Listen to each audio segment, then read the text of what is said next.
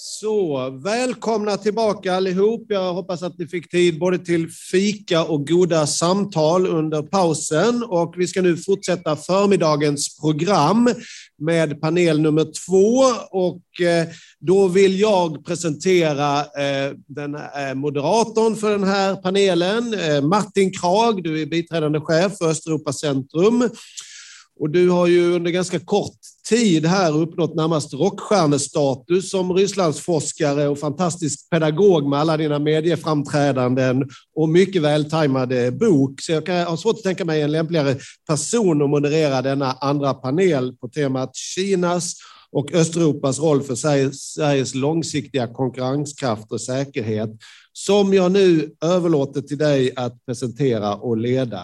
Martin, varsågod, ordet är ditt. Tack så mycket, och det är som sagt oerhört roligt att kunna stå här idag och välkomna både våra panelister men också alla som har kommit hit. Vi har en mycket bra panel som kommer fortsätta i tangentens riktning från det samtal ni redan har hört. Från min sida här Jonas Berggren som är internationell analyschef vid Svenskt Näringsliv. Och Sylvia Schwagserger som är professor vid Lunds universitet och Malek Khan som är avdelningschef vid Totalförsvarets forskningsinstitut. Och vi kommer tala i ungefär 50 minuter till kvart och ämnet kommer, alltså diskussionen kommer spänna över just den här bredare utvecklingen kring å ena sidan de geopolitiska spänningarna och å andra sidan det är idéer och den strävan vi också har efter samarbete och samverkan inom olika områden. Men jag tänkte be er först bara inleda med lite korta perspektiv från era utsiktspunkter. Och om Jonas, om du vill börja. Jättekul att vara här och det är fantastiskt just med tanke på vad som händer i världen så är det här förmodligen de 2 institut som har störst fokus på sig och kanske också kommer att ha det här under de närmaste åren. Jag tänkte ta eftersom jag kommer från näringslivet så tänkte jag ta lite grann av det här liksom handelsperspektivet på det här. Och till att börja med så handel är till skillnad från politik och krig inget nollsummespel, utan det är ju faktiskt någonting där båda parter i en transaktion tjänar på det. Och det här har ju varit en insikt och rått ett konsensus kring under väldigt lång tid, i alla fall under efterkrigstiden, och man har byggt upp då olika institutioner som har gjort att vi har kunnat ha en öppen ekonomi där inte minst ett land som Sverige har byggt upp lite grann sin affärsmodell på att man handlar med alla parter. Därför att det är någonting som gynnar alla. Och sen har man ju kommit in lite grann i det här som planerades i första panelen att ja, men den här tilltron till att handel kommer att automatiskt leda till en demokratisk utveckling och så. Den har i alla fall visat sig hittills inte gett sådana resultat, utan det här stora aspektet mellan autokrati och demokrati, där har det ju nu kommit att ifrågasättas. För att vi ska vi ser det här som en spänning mellan 2 fält, och ska vi då inte börja använda handel nu som ett instrument för att påverka de regimer som vi tycker inte tänker som oss utan försöka få in dem på andra banor. Det här ifrågasättandet utav den här tidigare kanske, som jag upplevde i alla fall bland beslutsfattare, ganska stora konsensus om att handeln i alla lägen var bra. Det är ju inte bara det här som har hänt på sistone som har påverkat det, utan det har kommit från andra håll och kanter. Det har ju varit miljörörelsen som ifrågasatte det här, men varför ska vi skeppa varor över hela jorden och sådär. Vi har hela den här frågan om fördelningar. Ja, man kanske tycker att men det här med den globala handeln har ju gett jättestora resultat, men hur har det fördelats? Det är ju, vilket inte minst förmodligen Brexit och Trump var resultat av att där såg man att här finns det vinnare och förlorare internt inom olika länder. Och det har kommit väldigt mycket, och inte minst det som pågår en diskussion inom EU nu, att man tittar på social hållbarhet. Alltså vi måste försöka se till att vi använder handeln för att driva på för mänskliga rättigheter och så vidare.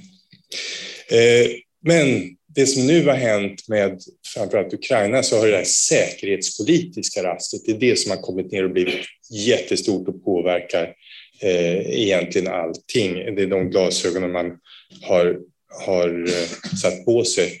Och om nu det var lite kontroversiellt att man skulle politisera handel, så är det någonting som nu är vad ska jag säga, det är allmänt accepterat att man ska använda handel som ett instrument, och jag menar sanktioner är ju ett exempel på det. Hur har då företagen reagerat på detta? Lite intressant faktiskt är ju att vi har inte sett en jättenedgång i handel.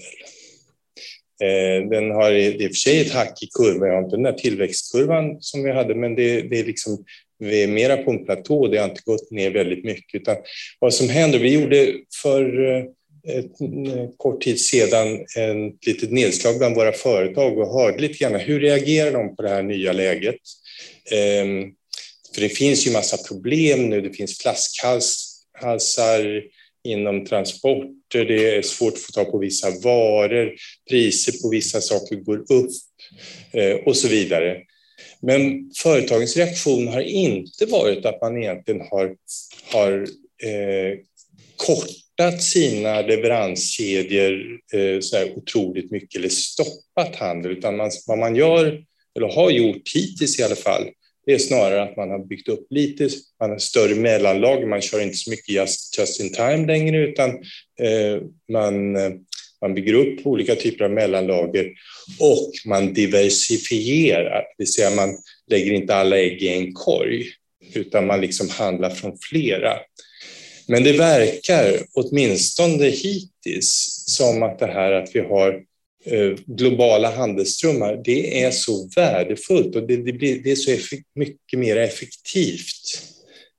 Så att åtminstone hittills så är det här om tankarna, eller de som har yttrat det här med att nu ser vi globaliseringens död. Det verkar i alla fall överdrivet förmodligen, och i vart fall ser vi inte riktigt tecken på det ännu.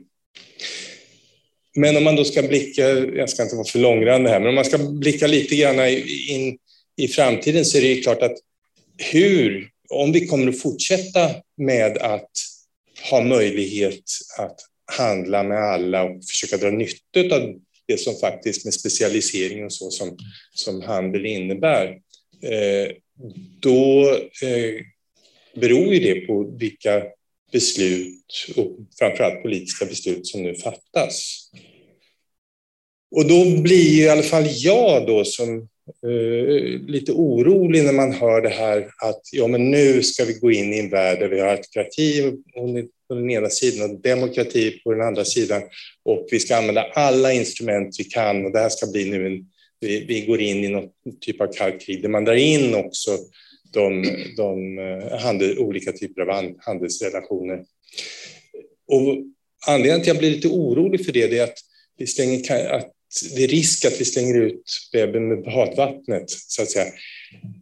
Om man inte tror att man kortsiktigt, till exempel vid ett krig, med sanktioner kan stoppa upp någonting som händer kortsiktigt. Om man tittar mer långsiktigt, då är det ofta mer effektivt att man har kvar relationer, att man kan bygga upp, man utnyttjar det faktum att handel ger resurser. Det är förmodligen en bättre sätt att på sikt förändra en autokrati än att stoppa upp.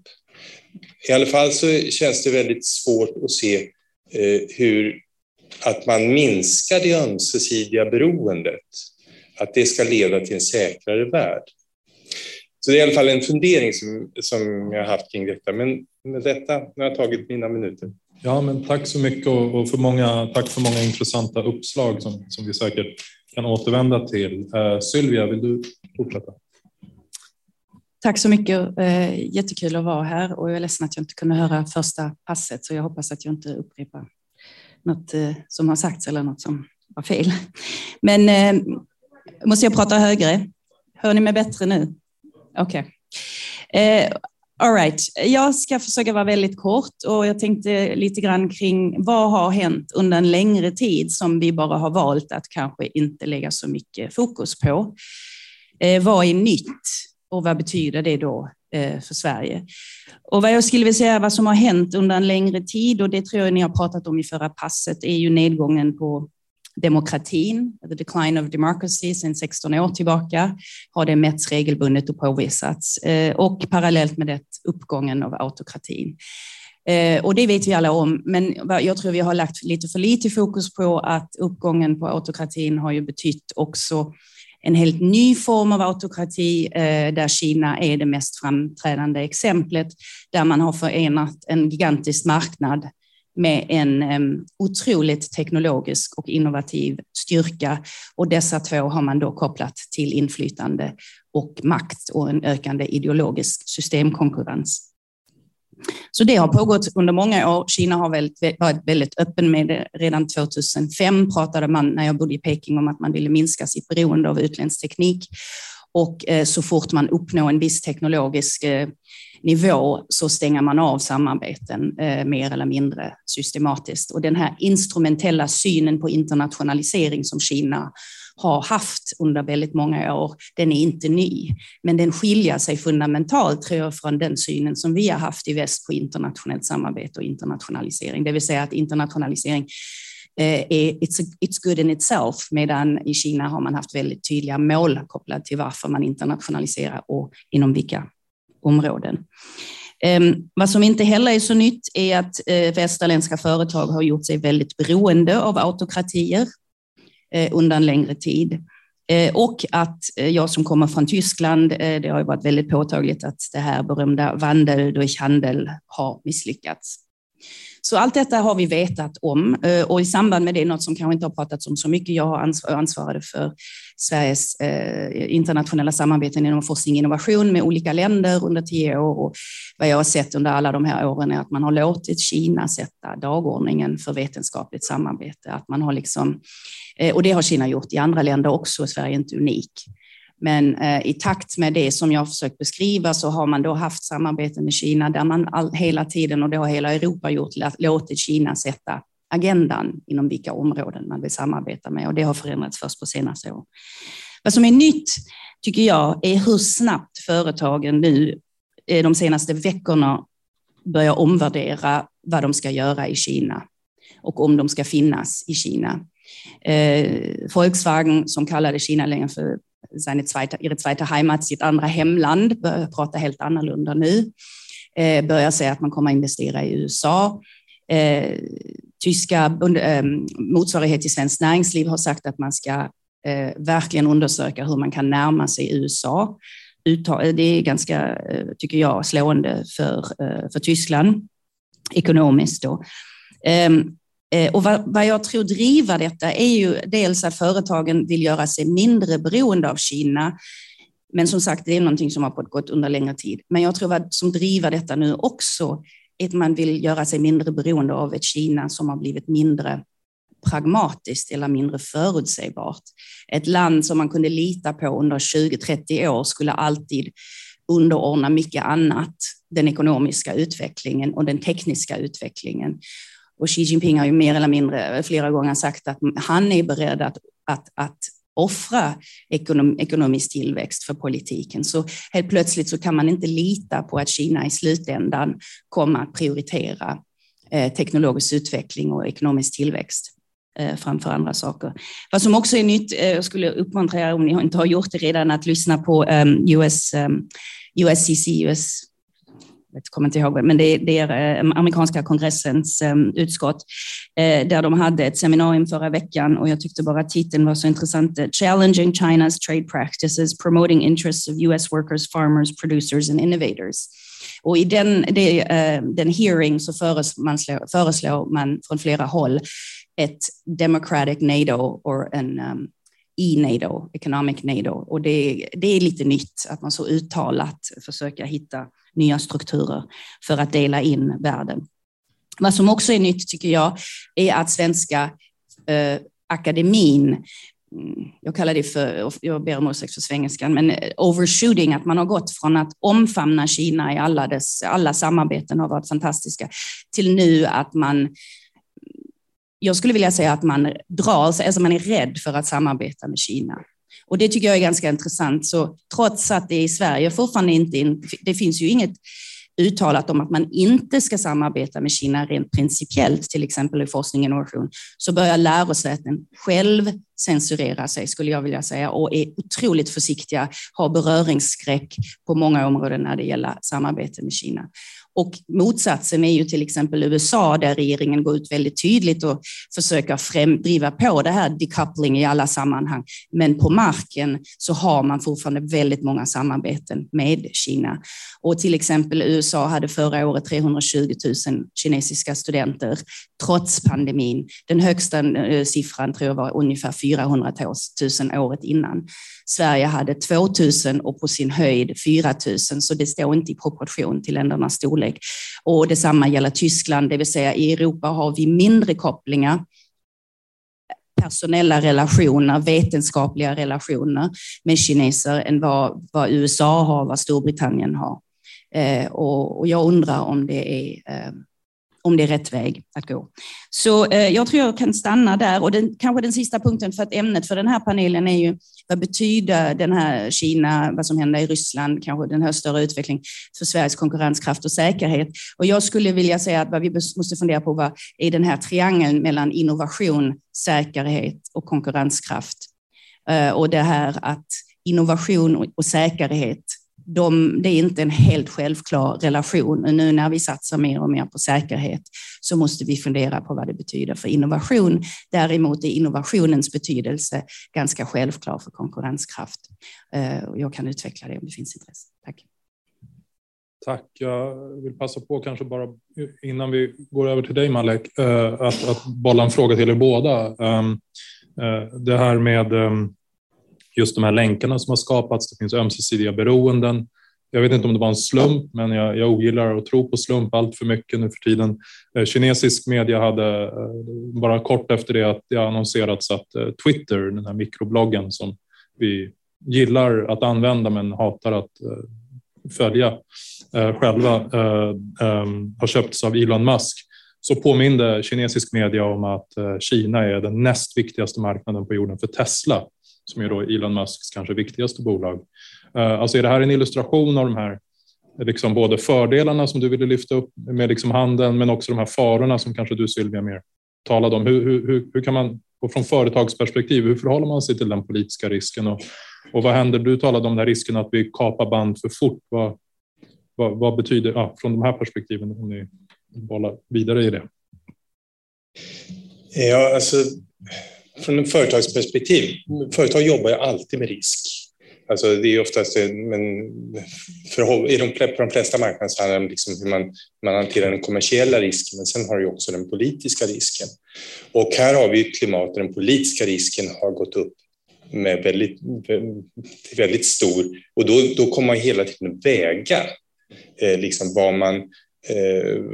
vad som ligger i den ena vägskålen och den andra. Och det är klart att för ett företag som det här ömsesidiga beroendet som ändå handel och också för företag, vad det innebär, det är ju tvåeggat naturligtvis. Och det är klart att i och med att Tesla är så stora så är man ju också naturligtvis också påverkad av vad som händer i Kina, eftersom det är så viktigt för dem. Samtidigt som det vore ju hål i huvudet förmodligen om någon vill bli en ledande tillverkare av bilar att liksom missa en av de största marknaderna i världen och liksom hålla sig utanför. Skulle man överhuvudtaget kunna hålla samma kvalitet på bilar om man liksom valde bort en sån marknad? Så det är frågan.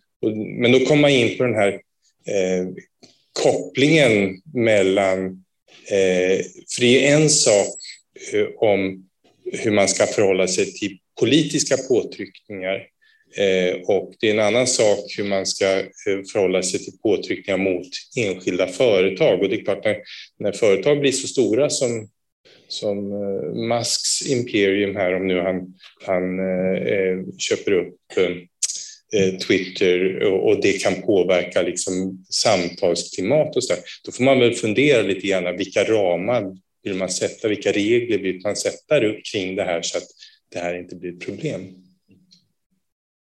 Jag skulle bara vilja kort säga att det visar, vad jag kanske glömde säga i inledningen, men vad jag skrev i det här regeringsuppdraget som jag hade om Kina, det är att det här påvisar ju att Kina har sedan länge inte har ett helhetsperspektiv på teknologi, på näringslivet, på sammanflätningen och sammanflätning näringslivet-staten.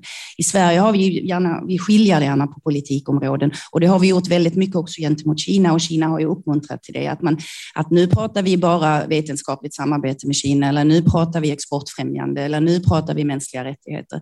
Och jag tror det exemplet som du visar, det visar ju liksom att vi kan inte göra det längre. Alltså, näringslivet måste har börjat fundera på vad det finns för andra konsekvenser av när man bara är ute efter att stärka sin konkurrenskraft och sina vinster.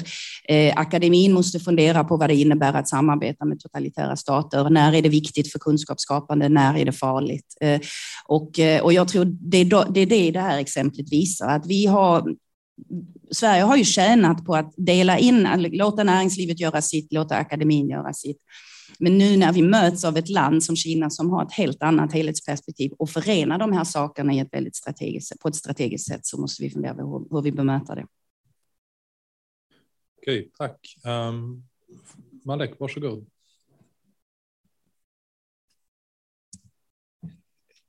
Ingen kan säga att vi inte visste. Det är Gudrun Perssons ord från Folk och Försvars rikskonferens i januari, tidigt på året. Varför slog de här orden an så tydligt hos oss och hur kom det sig att Gudrun kunde framföra det här tydliga budskapet? Gudrun Persson jobbar som Rysslandsforskare på Totalförsvarets forskningsinstitut, FOI, på en avdelning som heter försvarsanalys, där jag är chef. Och jag tänkte ta några minuter här och prata om vikten av forskning. För er som inte känner FOI så är vi en myndighet under Försvarsdepartementet som har ungefär 800 forskare. Och vi sysslar brett med frågor som rör totalförsvaret. Alltså både det militära och civila försvaret. Vi brukar säga att vi jobbar från projektil till policy. Eller med allt från raketforskning till säkerhetspolitik. Övergripande jobbar vi med att stärka Sveriges säkerhet. Och det kommer kanske inte som någon överraskning att det jag tänker säga idag är att forskning är viktigt.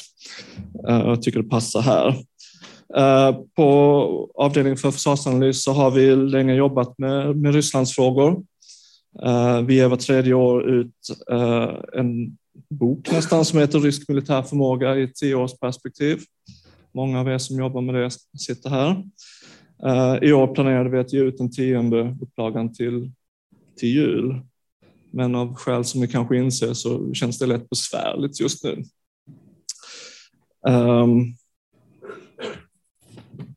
Vi bedriver även forskning kring Kina fast i något mindre skala. Någonting som anknyter till det vi har pratat om tidigare här. Snart i dagarna kommer vi ut med en rapport om Kina och Taiwan och påverkansoperationer, om vi ska kalla det för det, som Kina bedriver mot tredje länder. Och mest relevant kanske för den här panelen och diskussionen är att vi har gjort ett antal studier om kinesiska direktinvesteringar i Sverige och även nu har fått ett uppdrag av UD att titta på ryska direktinvesteringar i Sverige. De av våra forskare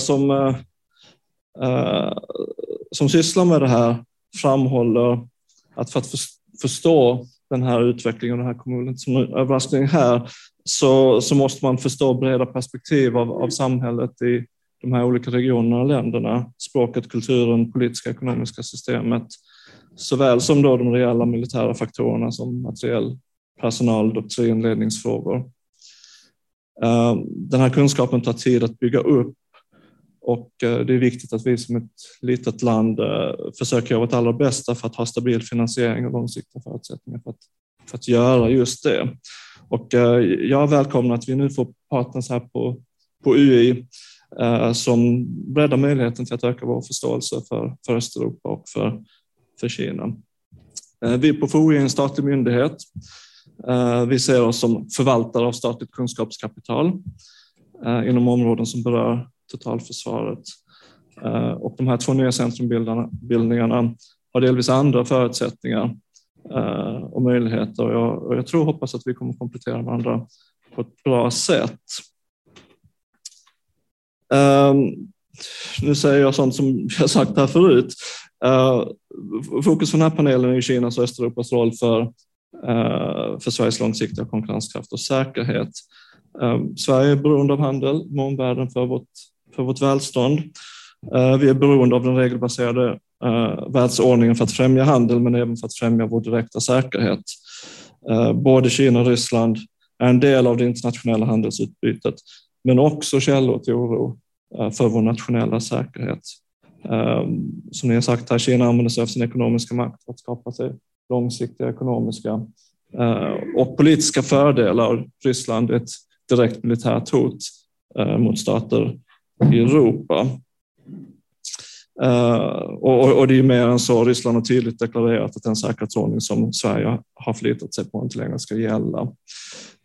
Istället vill man ha en ordning där stormakterna sätter agendan och har sina intressesfärer.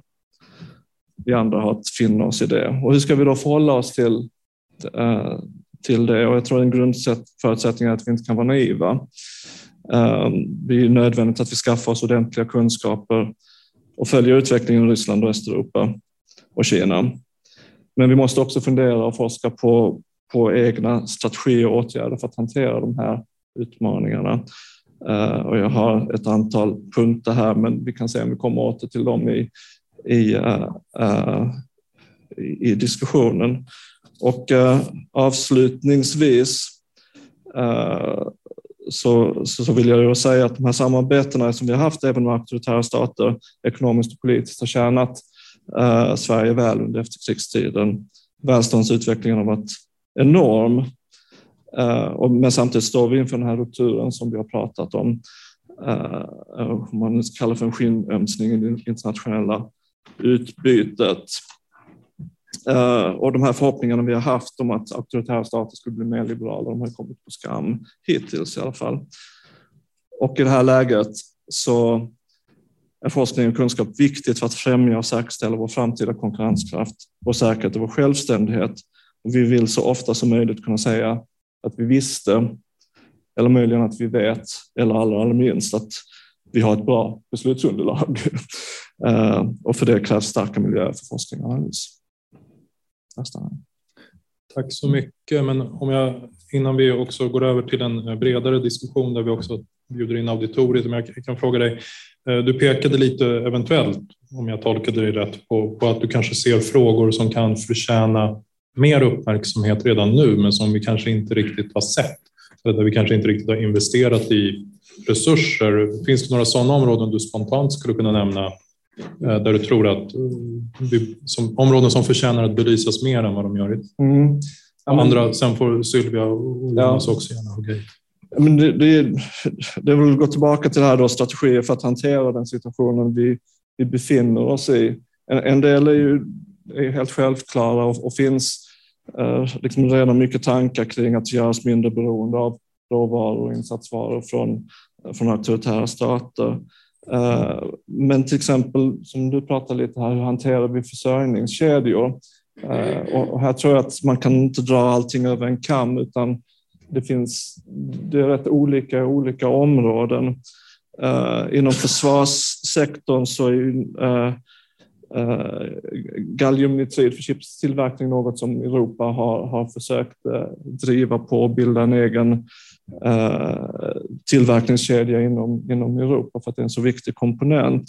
Man har även tittat mycket, eller vi har på FOI tittat på, nu tittar jag på Jerka, på sällsynta jordartsmetaller och beroendet av Kina och vad Europa kan göra där. Och någon sorts slutsats i det här är väl att det räcker inte att gräva upp mineralerna, man måste också kunna göra någonting med dem och ha hela kedjan av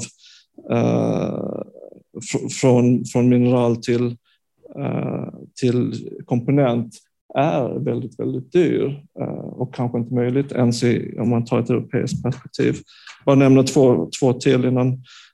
Vi har pratat om buffertar och lager. Och det är viktigt för handel och för företagen, men det är också något som är väldigt viktigt när vi nu bygger upp vårt nya totalförsvar.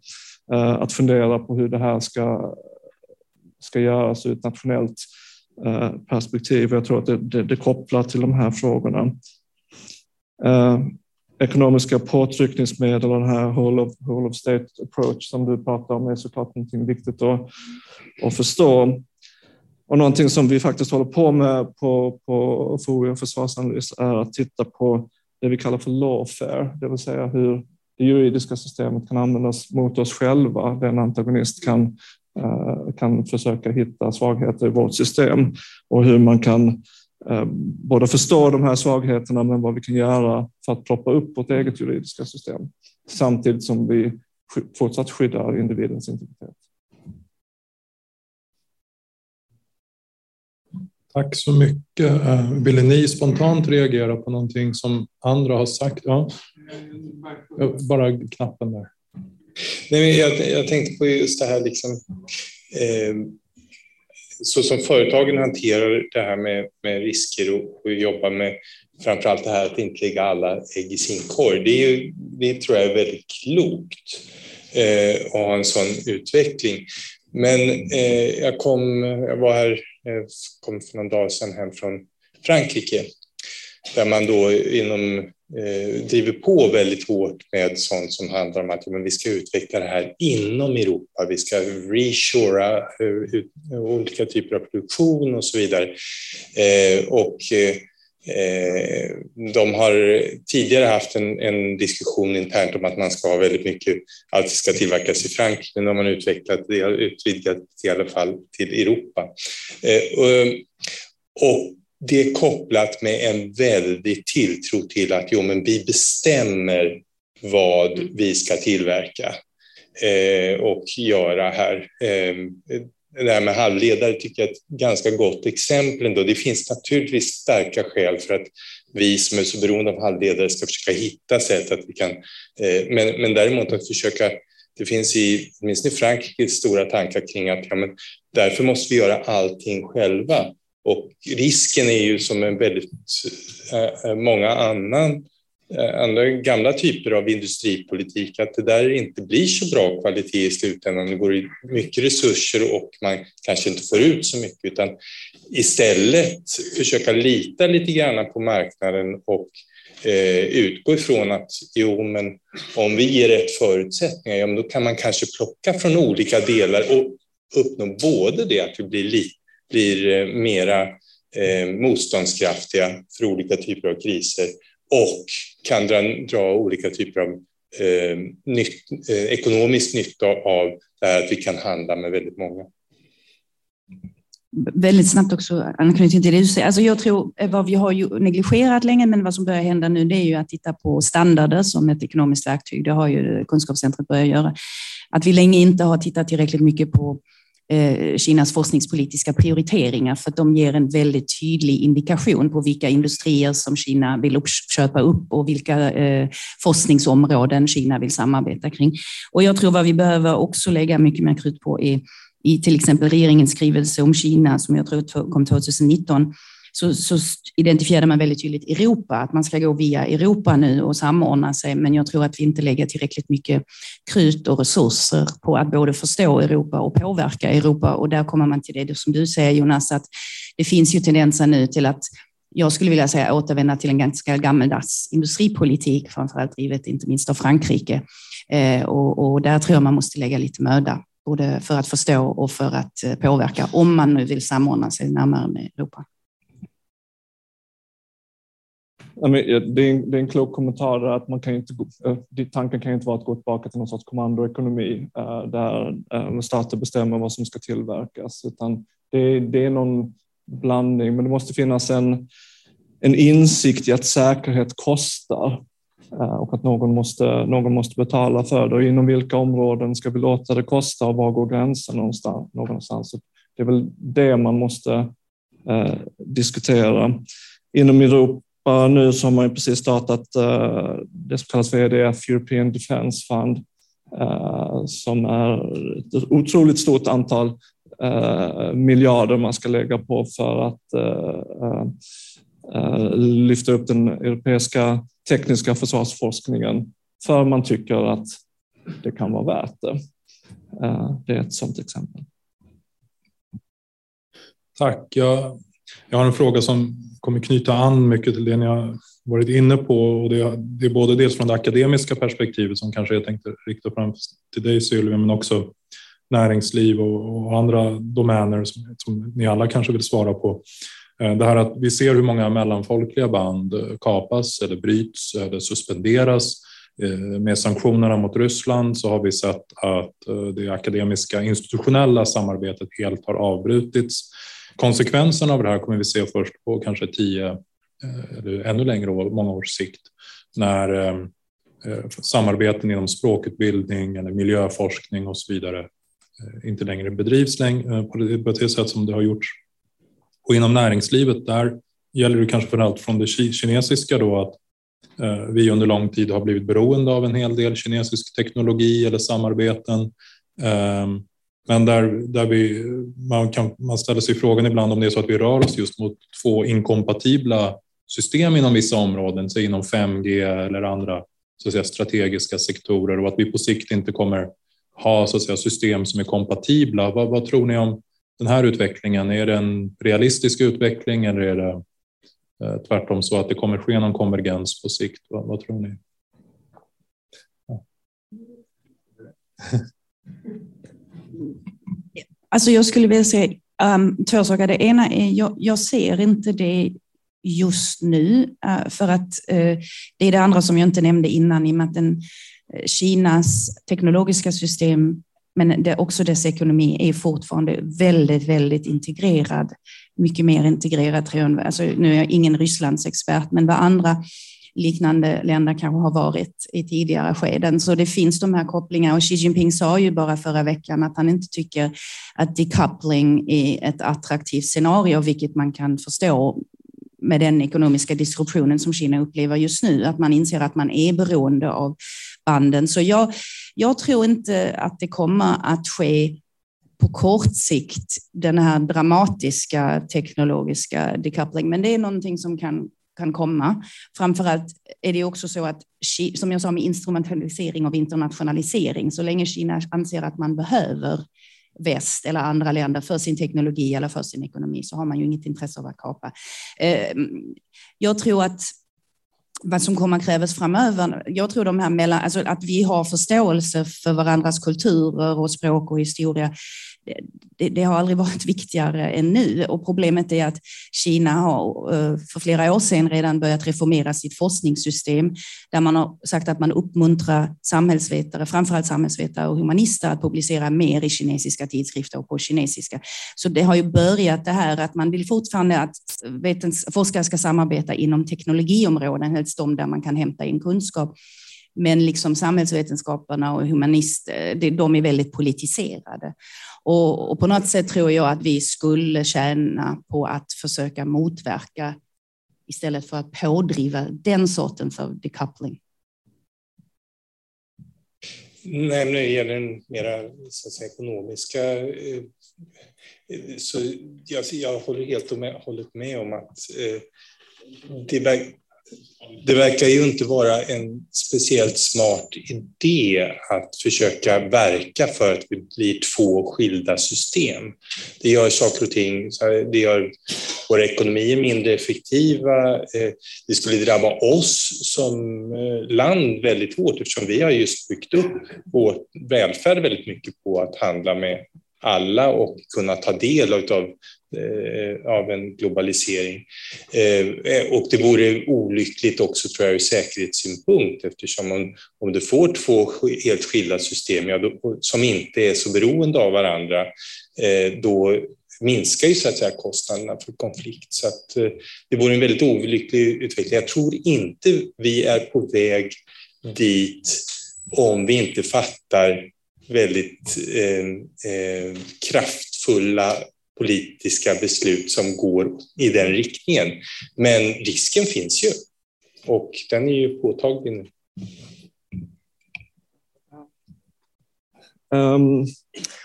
Jag tror att vi möjligen ser en regionalisering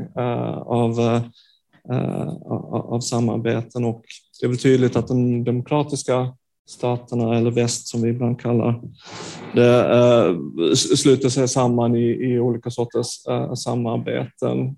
Jag ser ju det tydligast i militära samarbeten även när det gäller militära utvecklingsprojekt och AUKUS då mellan Australien, USA och Storbritannien är tydligt sådant exempel.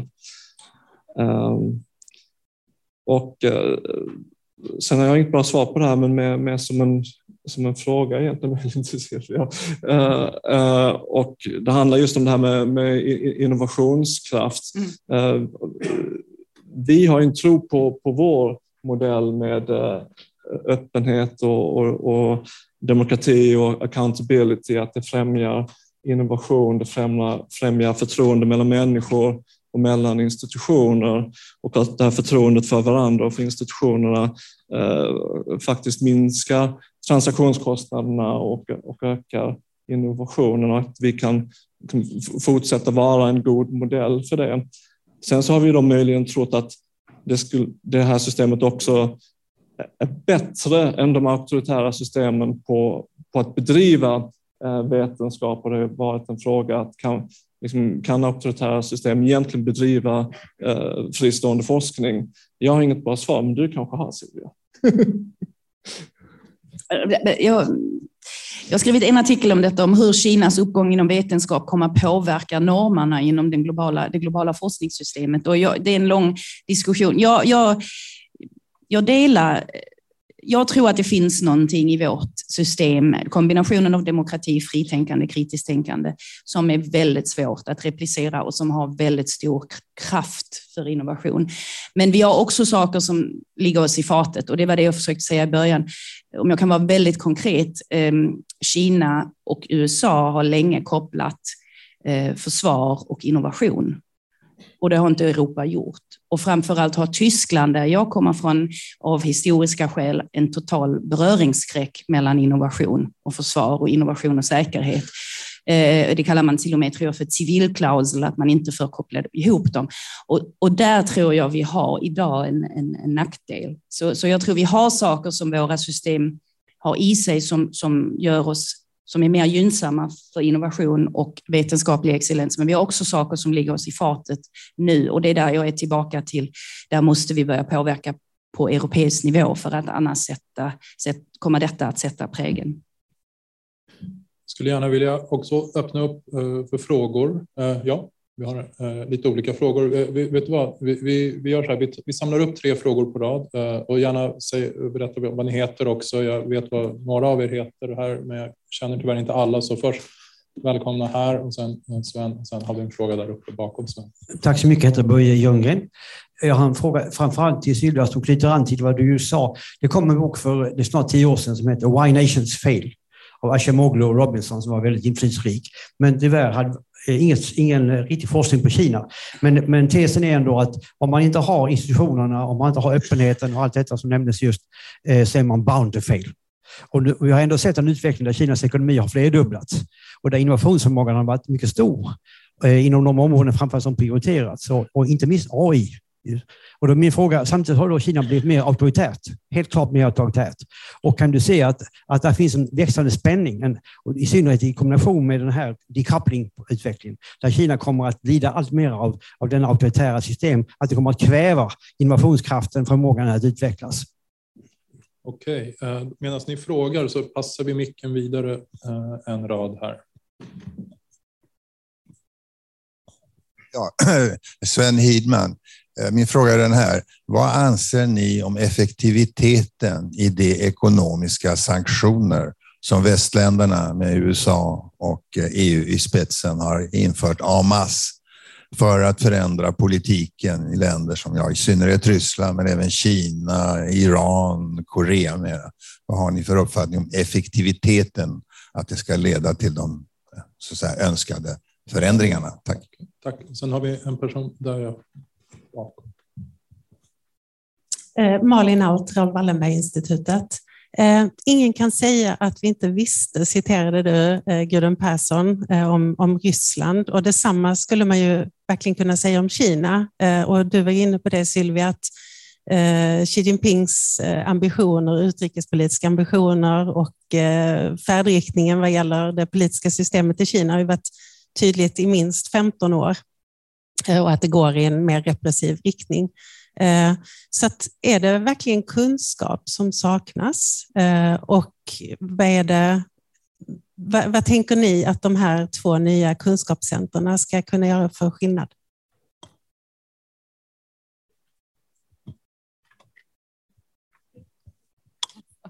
Ja, varsågoda. Vi kanske kan försöka besvara frågorna en och en. Så om Jonas om du vill börja, och du kan välja också lite hur du vill svara på vilka frågor.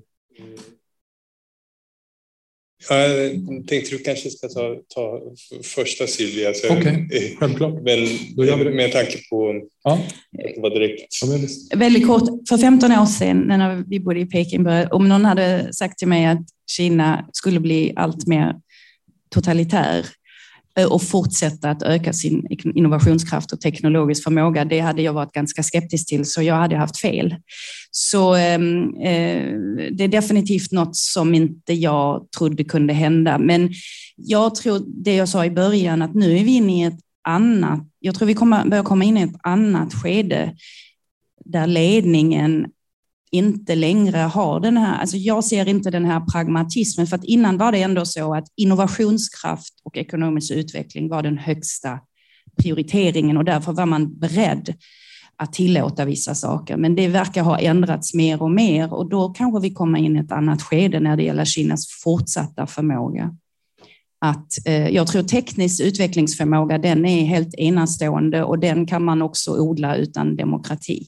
Men den här riktiga vetenskapliga spetsen och innovationskraften kanske kan komma att bli svårare.